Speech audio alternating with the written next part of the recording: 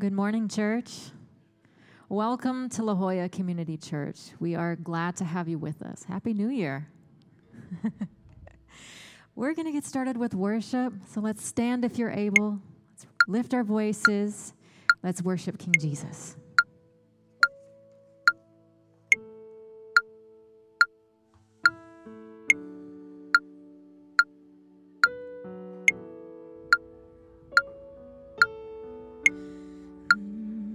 What gift of grace is Jesus my Redeemer?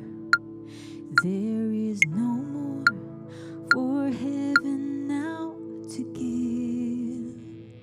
He is my joy, my righteousness and freedom, my steadfast love, my deep and boundless peace. To this I hold my Jesus, for my life is wholly bound to His. Oh, how strange and divine, I can sing, all is mine, yet not I, but through Christ in me.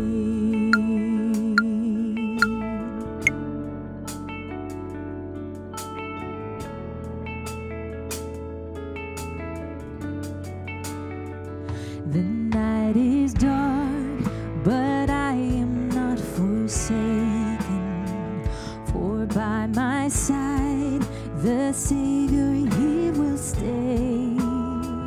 I labor on in weakness and rejoicing, for in my need, His power is displayed. To this I hold, my shepherd will defend me. Through the deepest valley He will lead. Oh, the night has been won, and I shall overcome, yet not I, but through Christ in me.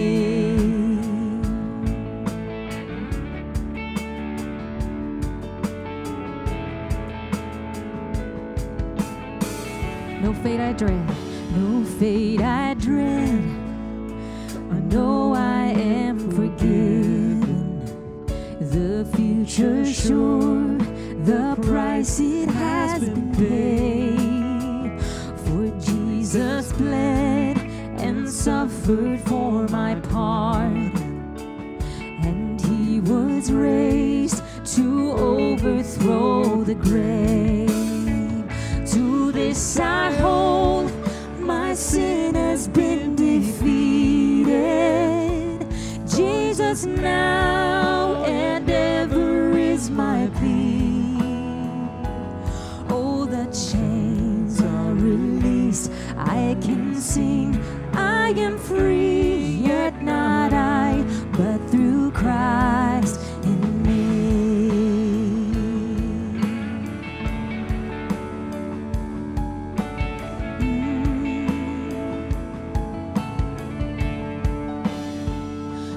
Every breath I long to follow Jesus. He has said that He will bring me home, and day by day I know He will renew me until I stand with joy before the throne. To this I hold, my hope is only Jesus. All the glory evermore to Him. When the race is complete, still my lips shall repeat, yet not I, but through Christ in me. To this I hold, my hope is only Jesus. All the glory evermore to Him. When the race is complete, still my lips lips shall repeat, yet not I, but through Christ in me. When the race is complete, still my lips shall repeat, yet not I, but through Christ in me. Yet not I, but through Christ in me.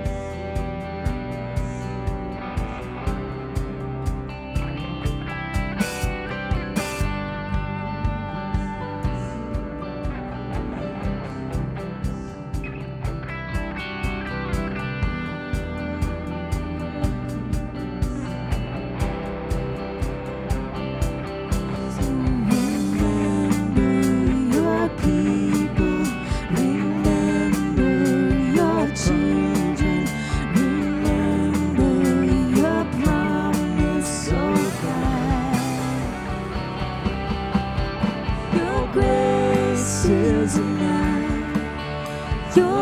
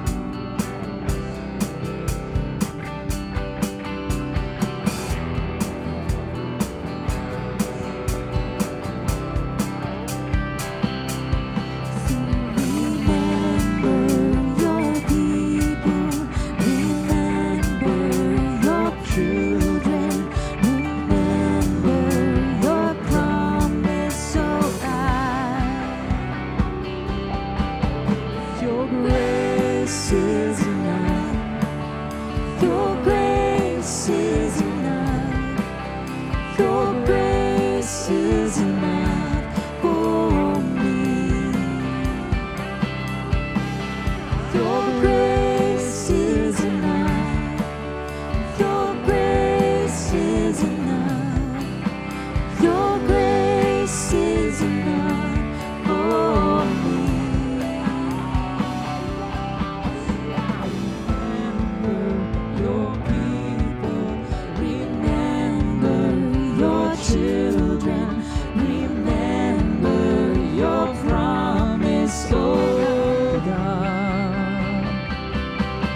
Your grace is enough. 'Cause your grace is enough. 'Cause your grace is enough for me. 'Cause your grace is enough. Heaven reaches out to us.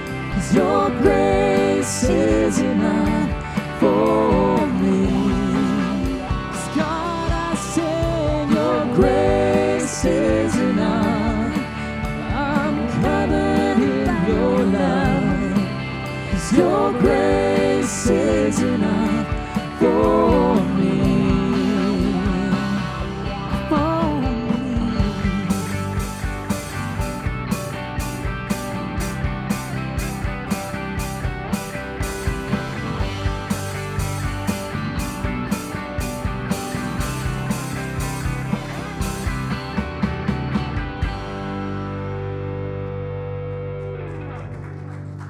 You may be seated.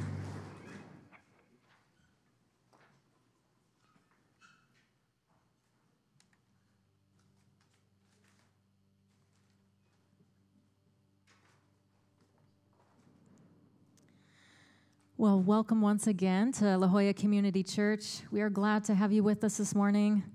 Happy New Year. Happy bright New Year. And just a couple of quick announcements. You should have received a bulletin on your way in here on which you'll find 2 cards. The first card, we have a Connect card, says Get Connected with Us. This is great, especially if you're joining us for the first time today, or if you recently moved, you have a new address. Please take a moment, fill that out. Help us stay in touch, and it's also a great way to learn about events and happenings at the church, and possibly ways that you can to get involved. And then on the opposite side, we have a prayer card. Says, let us pray for you. Please take a moment and fill out the prayer card so that our prayer team can pray for you over the week. And after the service, take those cards along with any tithes or offerings and drop them off in the box by the exit there. And I'd like to welcome up Pastor Steve. Thanks, Jenna.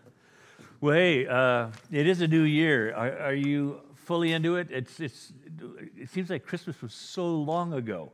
It was a couple weeks ago, and it just seems, wow. Do you feel that way? It's amazing how fast life goes by. So we can't control the fact that life feels like it goes by fast. What we can do, though, is we can make sure that we live every day fully. We've got one day at a time. That's the whole premise of life, right? If you want to live life fully, live it one day at a time. I love planning. Maybe you do too. I love looking out and saying, hey, what could happen? What should happen? I love making all those plans. Every once in a while, they actually happen in the way that I planned them. But having made the plans, I find the great challenge, the great discipline of life is living today fully. Carpe diem, right? Seize the day. Really hard to do if you're having a bad day. You just want to move on and get through it.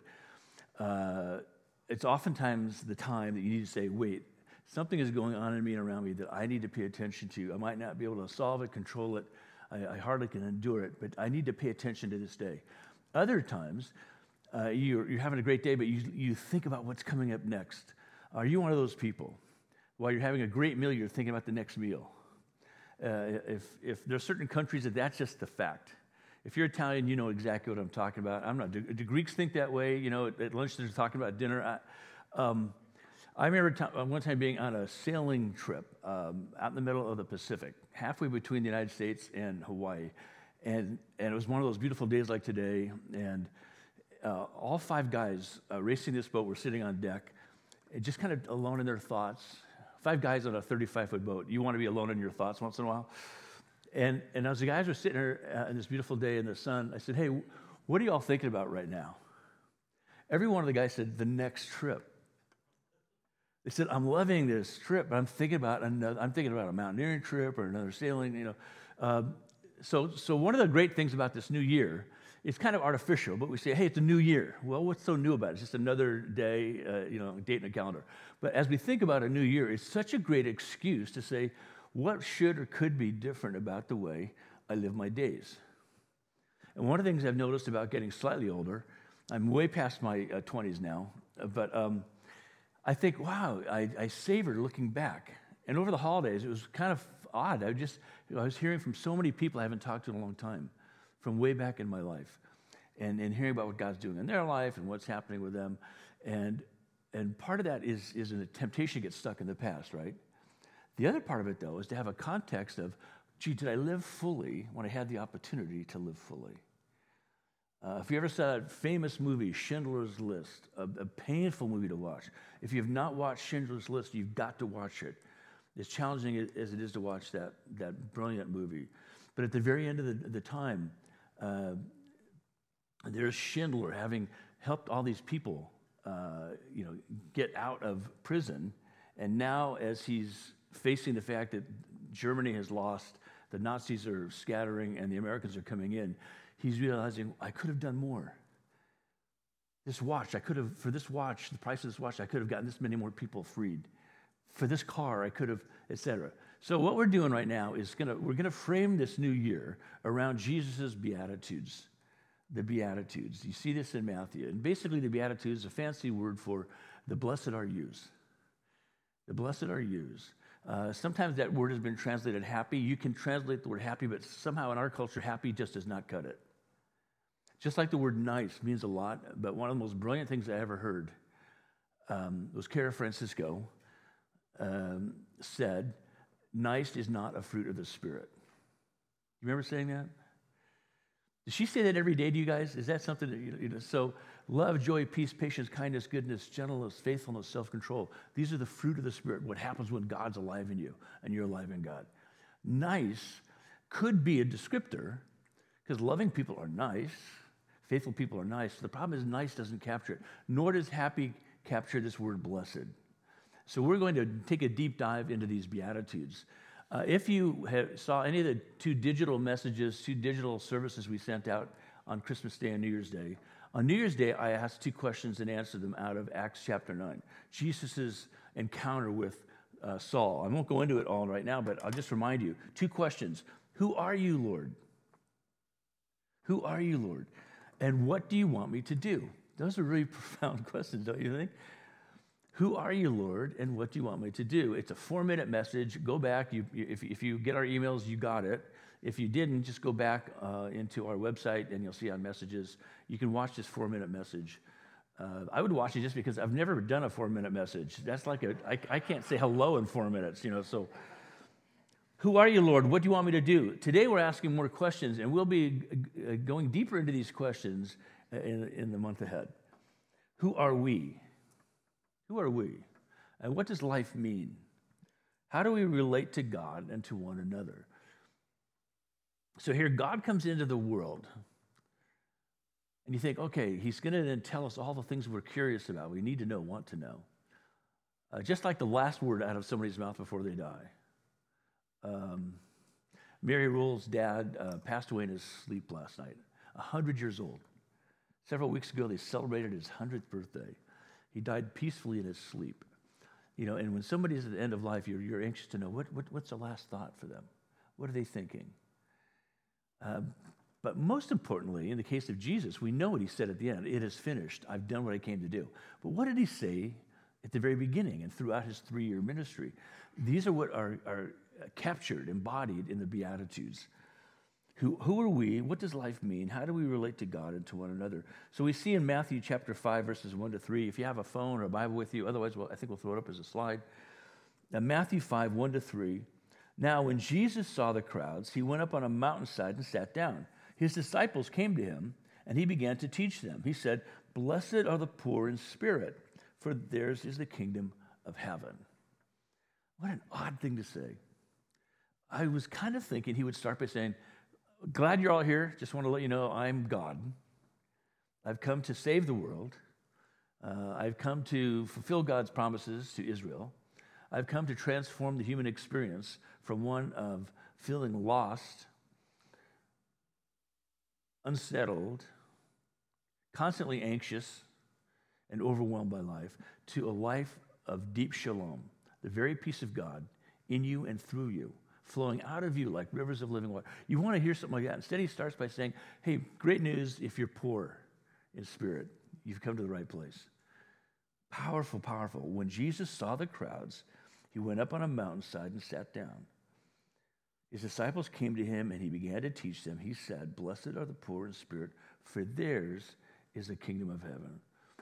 We could take months unpacking this. I just want to take the next few minutes and unpack this with you. Because this is lesson 1 in Jesus' what we call Sermon on the Mount. If you've been to Israel, you've been to the areas that are most likely the area where this happened. Beautiful, beautiful spot looking out over the Sea of Galilee. It's gorgeous. And assuming this was the springtime, it would have been just, wildflowers, and the whole epic thing would be, this is a beautiful place to hear some very beautiful things. And he sees the crowds. He goes up on the mountainside, sits down, and he begins his curriculum of the new covenant. We're going to celebrate Holy Communion today. And it's about celebrating this covenant, this relationship that God has initiated with us.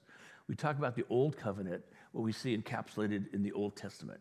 Bad words, because old just sounds like it's no longer meaningful, relevant, or important. But old, we should be the primary testament is the Old Testament. That was Jesus' Bible. And the Old Covenant The original covenant was God saying, though you're lost to me because of your own rebellion, I'm going to come and save you. And the entire First Testament, this initial covenant, explores that. And now Jesus comes to fulfill that. And the way it's described is this is a new covenant, a new understanding of this relationship that is completely continuous with what God has been doing and saying, but takes you to a place you didn't expect. So this is lesson 1 in that curriculum of the new covenant. And he sees a crowd, but when Jesus sees a crowd, he just doesn't see a crowd like you and me see a crowd. We see crowds and it's just overwhelming. You can't. It's hard to differentiate in a crowd. Just so many people. And the longer you live, as you walk through a crowd, you think, I must know these people. They look so familiar to me, because they all look like somebody you've seen somewhere. And you think, do I know that person? But crowds are undifferentiated. You don't have community in a crowd. If you go to the mall and you walk around, you're not in a community. You might like being there, but it's not community. If you are showing up at SoFi Stadium tomorrow to watch that TCU game. I can't remember who they're playing, actually, but having watched that game with TCU fans, I can tell you this is an epic moment for them. And they're going to have this euphoric sense of being TCU in that stadium. And they're going to let you know, the funky purple outfits and everything, it's going to be a big TCU day. A lot of those people might actually know each other. I bet all of them know that if they started talking to somebody long enough, there would be a 6 degrees of separation thing. But there's still not really a community. Jesus sees a crowd, and what does Jesus want to do? He wants to draw them into this relationship that will change everything. So he sits down. That's an expression of authority. We tend to speak standing up. That's our expression of authority, is you stand up. When somebody sits down, it's more relaxed, more kickback, casual. Typically an interview, a conversation is sitting, a presentation is standing. So he sits down to teach them, and then he calls them into community, into his kingdom, by starting with this. Blessed are the poor in spirit, for theirs is the kingdom of heaven. This was shocking for people to hear. Because in that day and in our day, being poor is not blessed. You're going to love this girl. She is so poor. This guy's awesome. He's poor like nobody I know.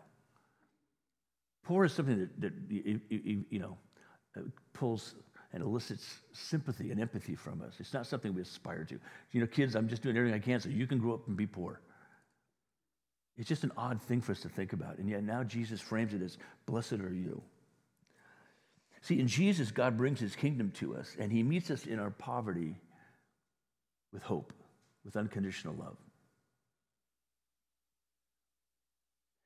So basically saying to these people, where you are is where I want to meet you. And so where are you today? Where are you, apart from who you aspire to be and who maybe people assume you are, where are you? Do you have a sense of spiritual poverty? Not false humility, not faux humility. Oh, I'm just so poor. I'm just nothing. I'm a worm. Or because I'm poor, I'm not responsible to do anything. But I mean true poverty. Do you have a sense of, there's a gap in me, there's a hole in me? You've heard of that God-sized hole that each person has, a God-shaped vacuum that only he can fill. And this is what Jesus is presenting. He's brought his kingdom to the people. People who are hungering and thirsting for his kingdom, he's now bringing it to them. I mean, these people were showing up. Thousands of people were showing up, not because they had nothing else to do, but because this looked like their only hope. If this guy is who we think he might be, a great prophet of God, an inspiring leader, perhaps the Messiah himself, this is what we want and need more than anything. And so the gospel message is that everyone is invited to receive God's grace on God's terms. Often we want to come into God's presence and say, listen, sit down, I have some things I want to tell you. And he sits as if God would sit down, not to teach us, but to receive instructions from us. Listen, this is how it's going and not going. I'd like you to do some things in this order. We lay out some commands. We call them prayers, hopes, dreams, wishes. And we say, God, this is what your job is. Your job is to make me happy. I'm not happy. Apparently, you're not doing your job. So here's what I would like you to do. Because we have half of it right, that God does come because he loves us and invites us into his presence. What we have confused is whose authority we're going to live under. I love my authority. Don't you? Don't you love your autonomy? It's really annoying, though, when you're in a room full of people who feel absolutely empowered and autonomous. Everybody wants to be boss, and nothing happens. It's chaos. If you do that really, really well, you get elected and you move to Washington, D.C., where all the people who are most autonomous and most want authority can show up and wield power while the rest of the world goes, what is going on there? And this happens in every power center anywhere you go. So the gospel message is that everybody is invited to receive God's grace on God's terms. This is the sticking point for us. We don't like that on God's terms part. And as soon as somebody starts talking about God's terms, we shout them down. How dare you impose on me your values, your ideas, your truths?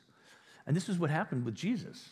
Jesus comes into the world, God himself, and immediately there's conflict and confrontation saying, who do you think you are? And of course, Jesus' response, as we see throughout scriptures, I know who I am. I am the way, the truth, and the life. No one comes to the Father but by me. I am the door. I am the good shepherd. I am the light of the world. I'm the bread. I'm the great physician. I'm the bright morning star. I am the Son of God. I am the Son of Man. It goes on. He knows who he is.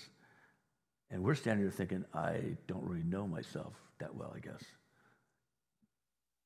I just know that I'm needy and I want things. Then that's spiritual poverty. How about opening your heart to the Lord at that point? Lord, I want you to meet me at this place in my life. Because he doesn't come to affirm our poverty of spirit. That's awesome. Keep going with that. I think that's working for you. Don't let go of that poverty of spirit. Never, never, never, never, never give up. That's ridiculous. Poverty of spirit is meant to be filled with something that answers the poverty of spirit that we have.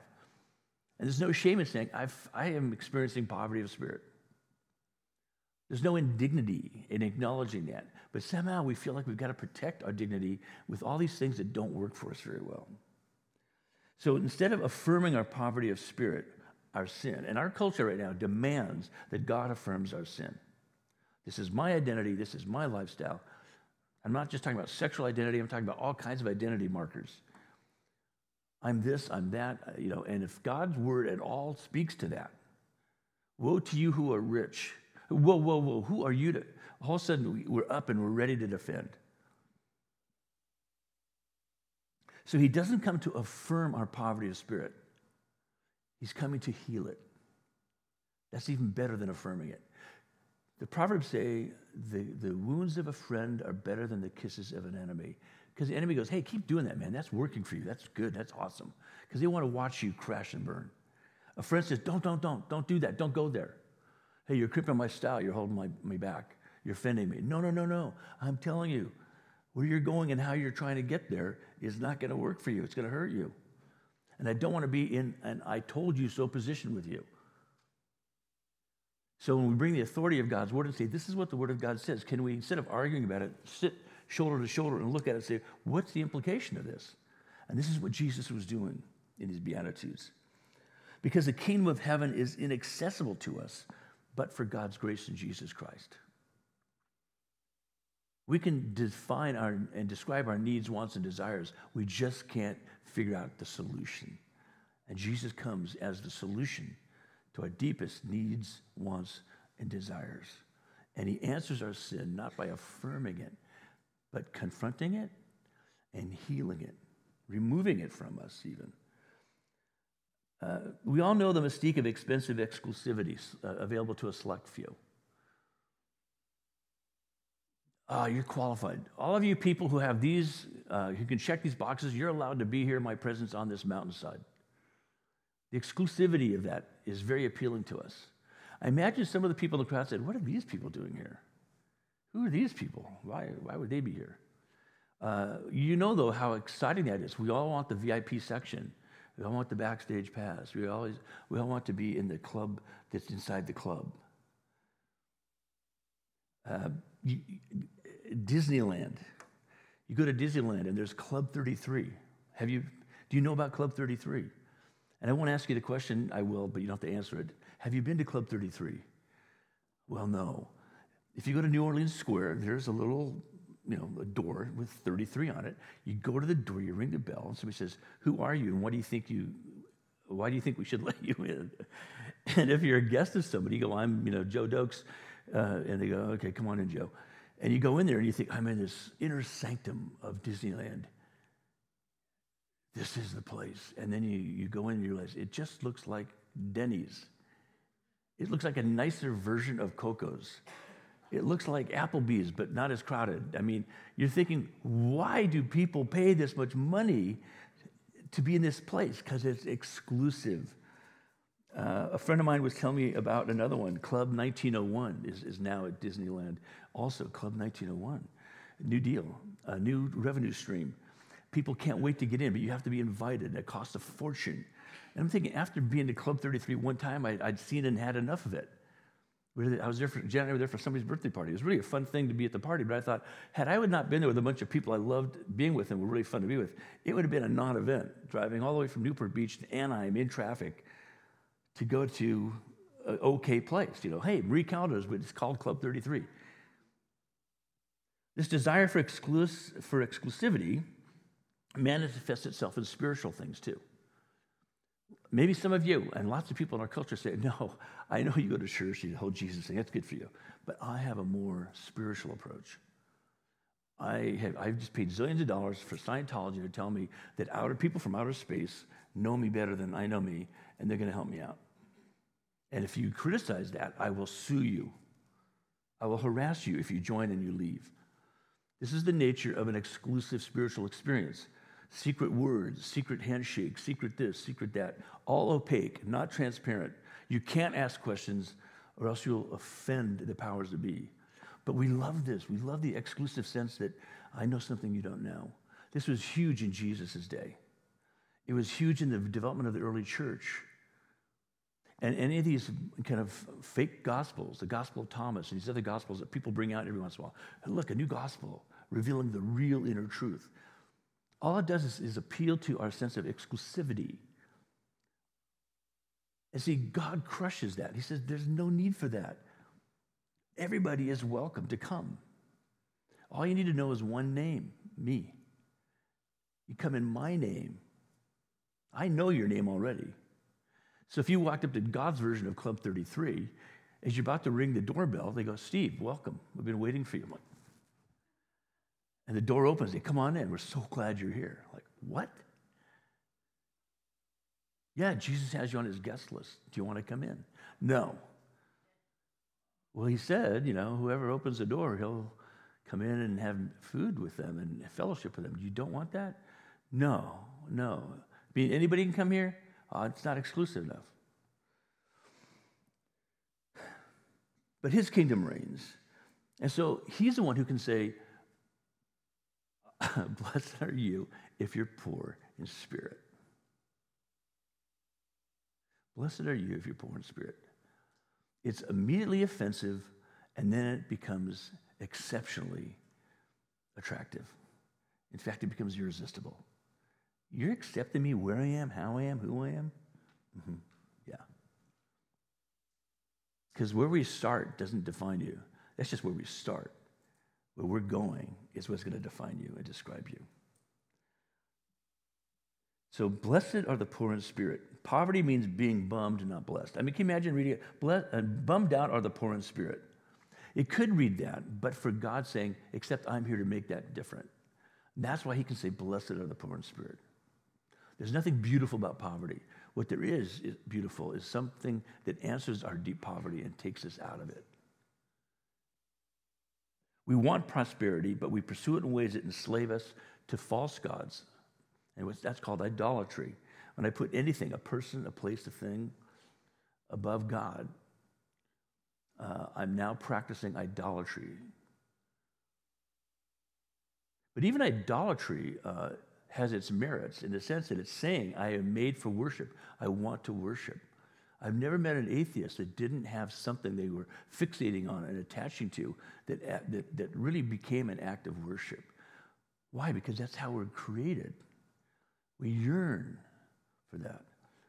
But idolatry is a false sense of prosperity.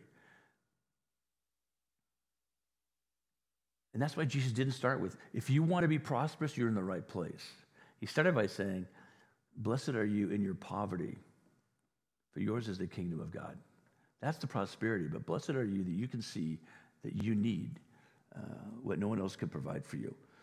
And so, embracing our poverty of spirit involves confessing and repenting. Jesus is Lord. It's being honest before God about our absolute need for his absolute grace. I need you, Lord. I didn't know you. I didn't know I needed you, but now that I know who you are, I realize I need you. It's a big breakthrough. It's a big aha moment for us. It's recognizing our complete dependence on God's love, mercy, justice, and grace. So we can say, thank you, God. Everything I thought you were against, you're for. Everything I thought you were denying me, you're trying to give me. Now, the problem is we as people are so imperfect, and the way we present Christ is so imperfect, it's just inevitable because of our imperfection, that people can use us as an excuse. We become the ad hominem argument. Well, I know so-and-so, they're not that great, so why would I take God seriously? Well, if they're really out of it right now, can you imagine if they didn't have God in their life, how much more out of it they'd be? So it's receiving him, believing him, loving him, living for him, walking with him in a relationship. It's being lifted up and built up by him. It's being filled up through his Spirit, strengthened by his Spirit, instructed by him to fulfill our purpose. It's a life-transforming relationship. That's why in the New Year's message I said, don't get hung up on resolutions, get focused on relationships. Because that's where the meaning and purpose comes together, relationships. Resolutions are good intentions, nothing wrong with them. They're just not effective. It's relationships that take us someplace. Why? How can I say that? Well, because if you make a resolution, you're going to need somebody to support you and hold you accountable in it. Otherwise, we get distracted, discouraged, and we stop doing whatever we started to do. It's that personal, relational component that allows us to make something good out of our resolutions. Because somebody's saying, I'm with you in this. I'm going to support you in this. Don't get discouraged. And we trust them enough that they say, when are you going to do this? How's that going for you? When you finally get around to going to a golf pro, what do they say? I know you practice the same swing every time, but it's the wrong swing to practice. I'm going to work on some techniques that will make you a better, more effective golfer, tennis player, surfer, skydiver. You definitely want to listen to the coach on that one. Better investor. Think of all the people who've lost so much money, and they didn't have much money to lose. They were being day traders for 2 years. So this is what it means to be alive in Christ. Paul describes it in Ephesians, this letter to the Ephesians, a big city in Turkey, second only to the Rome in the Roman Empire as a significant city. He's writing to some believers there, and he says, but because of his great love for us, God, who is rich in mercy, made us alive with Christ even when we were dead in transgressions. It's by grace you have been saved. Somebody said that's a great... Read what that stands for is God's riches at Christ's expense. Grace, God's riches at Christ's expense. An acronym. It's more than that, but that's a great way to think about the word grace. Charis, grace. Charia, graceful. I mean, fantastic word to do a study on. It's by grace you have been saved. And God raised us up with Christ and seated us with him in the heavenly realms in Christ Jesus. Something about our new identity, our new nature, our new understanding of who we are is rooted not in this world that we can see and touch and experience, but in the kingdom of God, in the kingdom of heaven. We talk about heaven being up. It's just different, right? We say up because it makes sense to say up. The Hebrews had a 3-tiered view of the universe.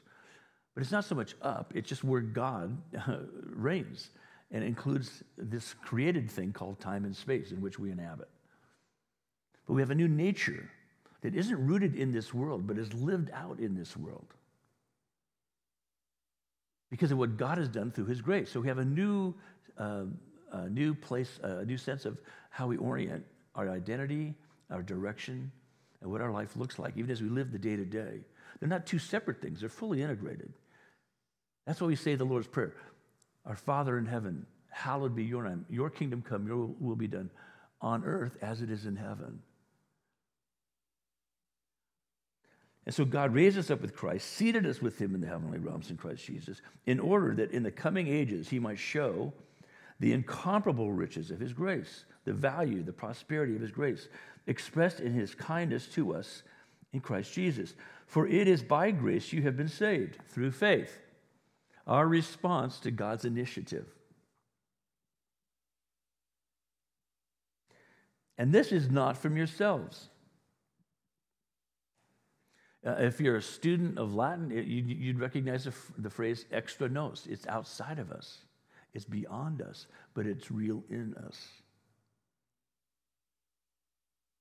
I met a couple who were involved in this church, and the church was very popular, powerful, filled with people, and they just started getting a lot of funky theology pulled into it to the point that it kind of all exploded. And the pastor now lives in Southern California. This was a church up in the Northwest. The church now, the pastor now lives in Southern California and administers hallucinogenic drugs to people so they can have an experience of their own spiritual depth and understanding. He's trying to help people identify the kingdom of God within them, apart from the kingdom of God. This is a fool's errand. This is to multiply and intensify spiritual poverty. It's the kindness that we receive in Christ Jesus. That grace is what we've been saved through by faith, not of ourselves. It's a gift. It's a gift of God. God wants to give this to us. That's why Jesus could say with a straight face, "Blessed are the poor in spirit, for theirs is the kingdom of God." Here's the gift. It's not an empty promise or declaration. Here is the content of what I'm telling you. This will change everything. See, the problem is we think we can change everything by a better outfit, better food, a nicer house, more exotic experiences or possessions. But we're still the same us. And so when Jesus says the kingdom of heaven is yours, he's saying what God alone can provide is available and accessible to you. So that if you keep doing the same things you've been doing, let's say they're all good, your job, your commitments, but now you're doing them out of the orientation of the kingdom of God in you, everything is different.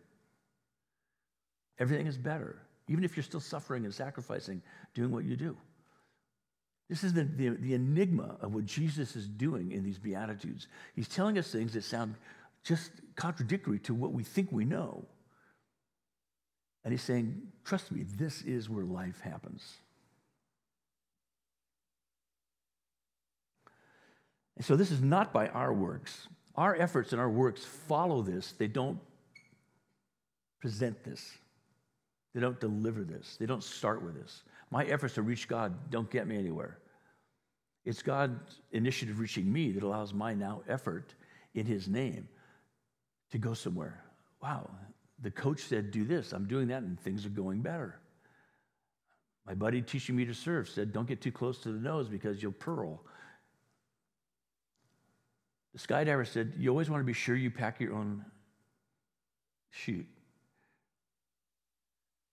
The guy that I went mushroom hunting with said, not that one, this one.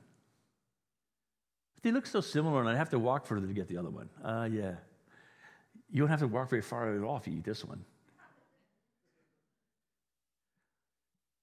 Not from ourselves, not by our works. We can't boast. So not by works so that no one can boast. But here's the beautiful thing. We are God's handiwork, created in Christ Jesus to do good works, which God prepared in advance for us to do. So something powerful is being offered us, delivered to us by God himself.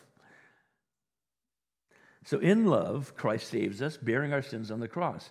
He baptizes sinners, not their sins. This is a big sticking point in our culture right now, in the church. Well, I am this. Therefore, if I'm being baptized in Jesus' name, this is being baptized. And this could be a sexual orientation, not just an orientation, a feeling, but a behavior. This could be a material, economic orientation, the way we perform and function economically. It could be a power thing. It could be anything that we're doing that we see as imperative for our identity to fully flourish. And if it's against what God has declared as the order of creation of how he's made us, I just want to enslave people because it makes my world so much more efficient. Baptize me is in that. God does not baptize our sin. He baptizes sinners. This is a really big sticking point in our culture. For us to let go of what we think is right and good and defer to God and say, God, show me what is right and good. This is why when you look back at some of those issues we all struggle with, why would Christians enslave people? They had rationalized a way of thinking. And finally, enough people said, this is so wrong. It broke that spiritual stronghold in Europe and in the United States. We have so many strongholds like that. We have our own version of that. We are all in a lather about how righteous we are about slavery, and we have so compromised ourselves in so many other ways in this culture. We support them through laws. We support them through attitudes. We culturally shame people who disagree with us. This is the dilemma. We've said our spiritual poverty is so awesome that God should baptize it. The Norsemen, the Vikings, when the gospel came to the Vikings, can you imagine how brave those missionaries were? But those missionaries weren't going there voluntarily for the most part. Oftentimes they were captured and they were made slaves by the Vikings. And once they were Viking slaves, they said, hey, by the way, have you heard about Jesus? And eventually the Vikings responded to Jesus. The Norsemen said, we're all in. And so when they said, we believe in Jesus, and what should we do? Well, you need to be baptized. Okay. And when they were baptized, the pastor explained to them, you're going to die. All your sin is crucified on the cross with Christ in this act. This symbolic and substantive act. It's both symbolic and substantive. Something spiritually is real here that we're recognizing. You are going to die. Your sin is going to die. It's being nailed on the cross, has been nailed on the cross by Jesus, and you are a new creation in Christ.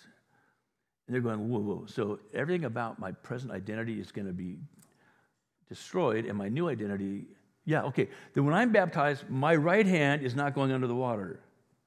This was a Norse practice. My right hand is my axe hand, my sword hand.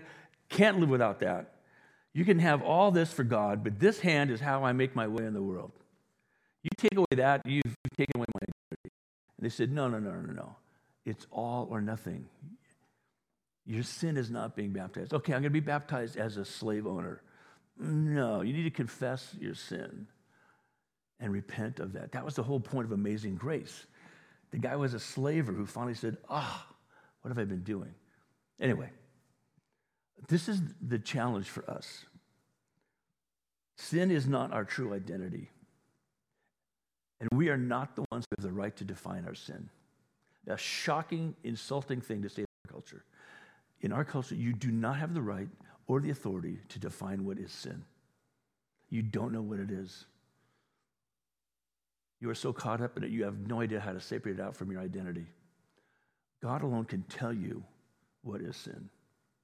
And you got to defer to him, submit to him, and say, if this is sin, show me what salvation is. So to the Norsemen, we're not saying you can't use an axe or a sword. We're saying you can't live by the axe or the sword. We're not saying you can't be wealthy. We're saying you can't live by being wealthy. We're not saying you can't and fill in the blank, whatever it is. We're saying that's not your identity. God's going to show you the right sizing, the right alignment of every aspect of your humanity. Your economic identity, your sexual identity, your social identity, your intellectual identity. But if I don't cheat, I won't do well in school. No. If you cheat, you won't do well in life. But how am I going to do well in school? I'll show you how to do well in school. It's called learning. The gap between what you don't know and can't ever imagine knowing and what you finally end up knowing, that's called learning. You see where this goes? These are shocking and insulting words. These are controversial words in our culture. If they aren't, then we're not preaching the gospel. What we're preaching is something that the culture will say, that just tickles my ears and is so wonderful to hear. Now, the gospel is also not just coming up with ways to make people feel bad. It's simply saying there's a God who loves you more than anyone has ever loved you. There's a God who knows you more than anyone has ever known you. There's a God who wants to set you free to be his creative partner. Look, he created this world. You think he knows what it means to be a creative partner?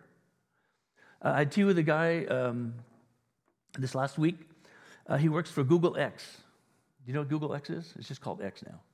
Google X is called the moonshot factory of Google.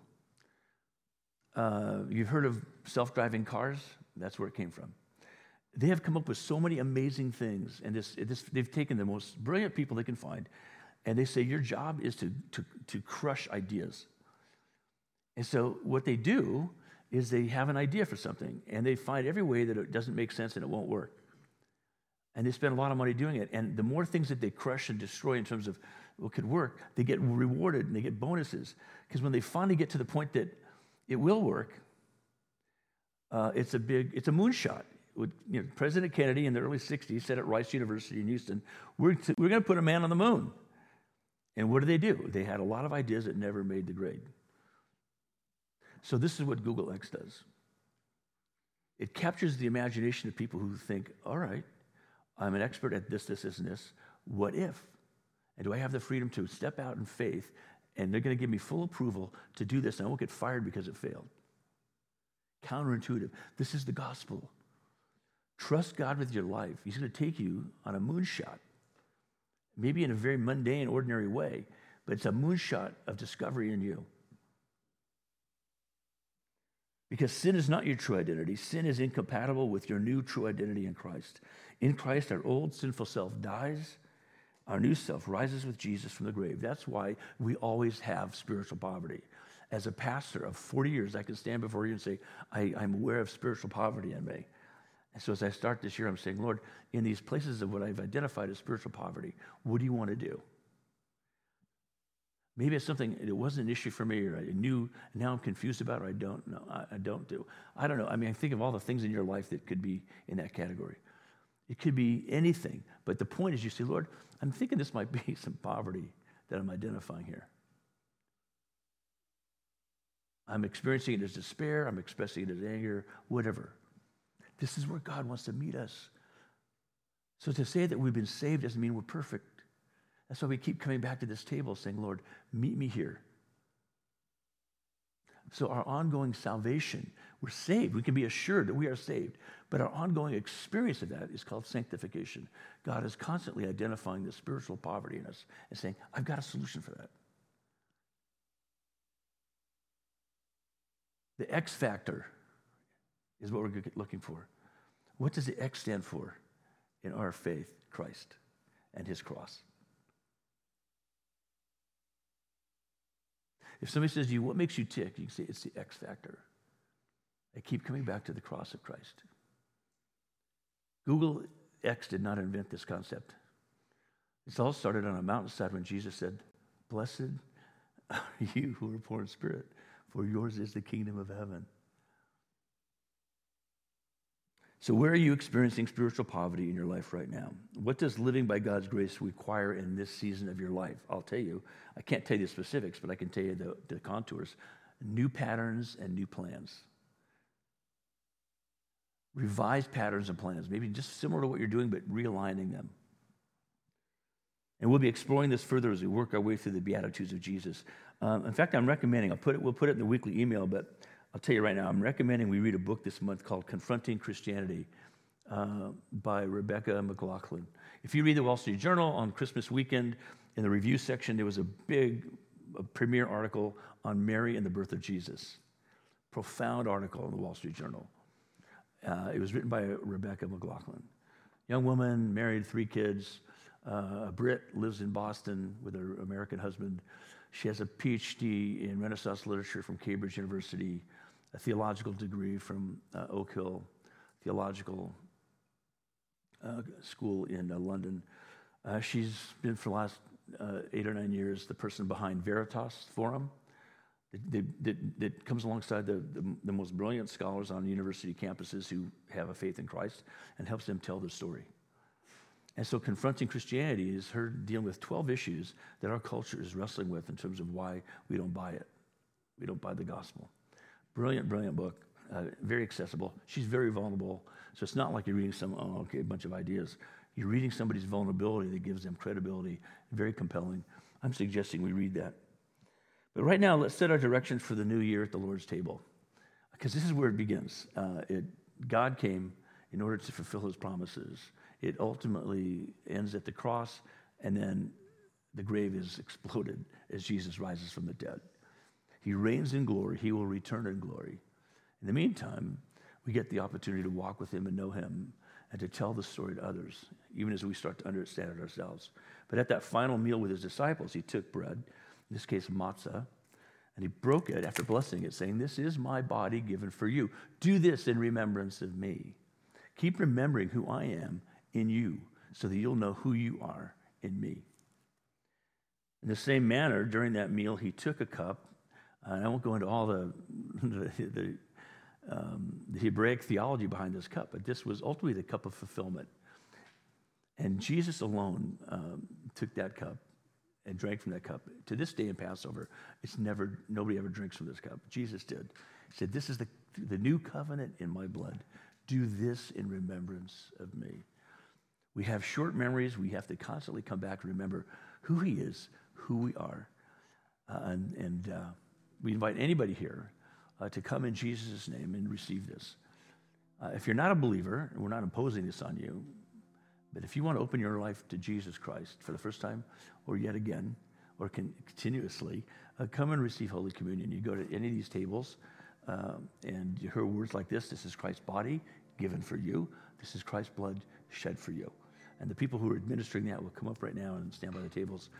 There'll be music played. We want you just to sit there and reflect on where you are in your spiritual poverty. Where do you want God to meet you?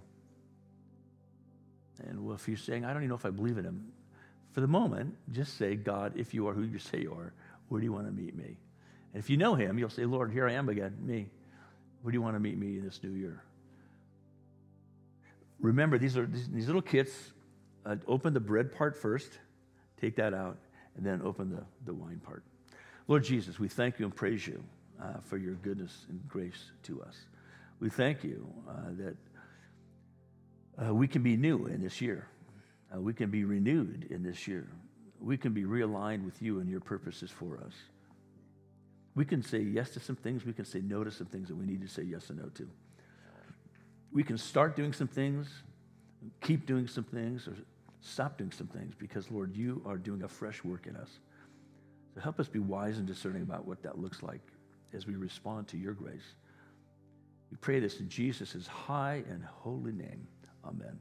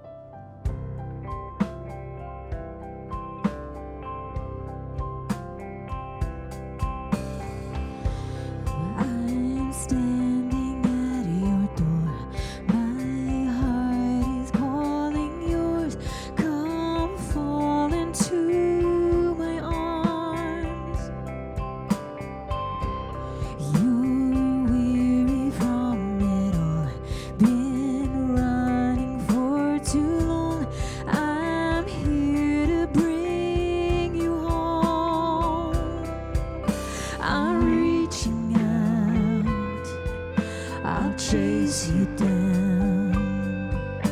I dare you to believe how much I love you now. Don't be afraid, I am your strength. We'll be walking on the water, dancing on the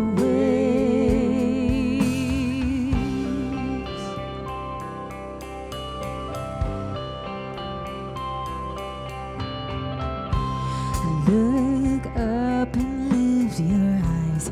The future's open wide. I have great plans for you. Your past is dead and gone. Your healing has begun. I'm making all things new. I'm reaching out, I'll chase you down. I dare you to believe how much I love you now. Don't be afraid, 'cause I am your strength. We'll be walking on the water, dancing on the waves.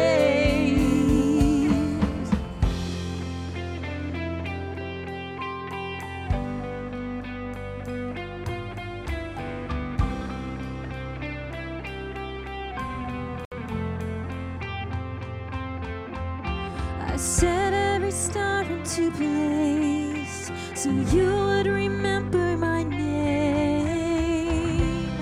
I made it all for you. You are my masterpiece. You are the reason I sing. I made it all for you. I set every star into place so you would remember my name. I made it all for you. You are my masterpiece. Yes, you are the reason I sing. This is my song for you. I'm reaching out, I'll chase you down. I dare you to believe how much I love you now. Don't be afraid, 'cause I am your strength. We'll be walking on the water, dancing on the waves. We're walking on the water, dancing on the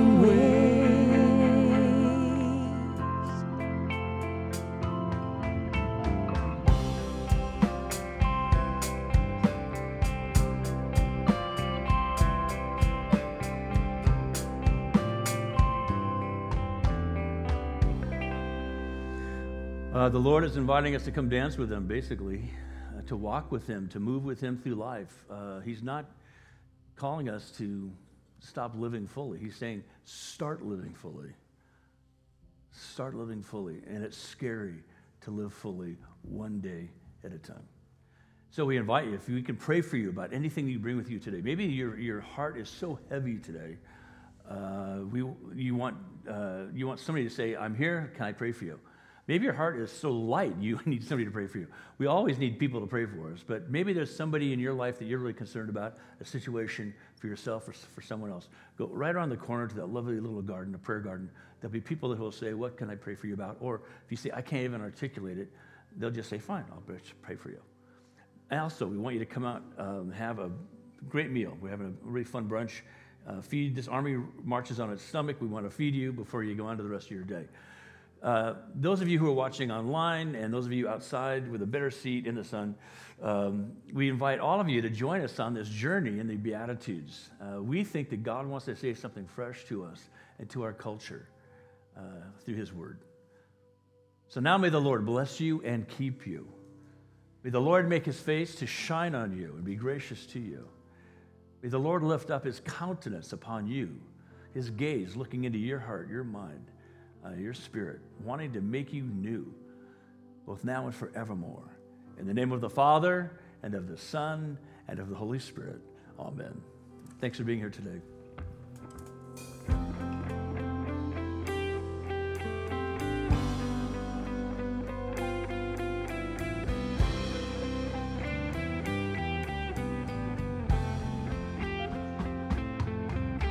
I set every star into place so you would remember.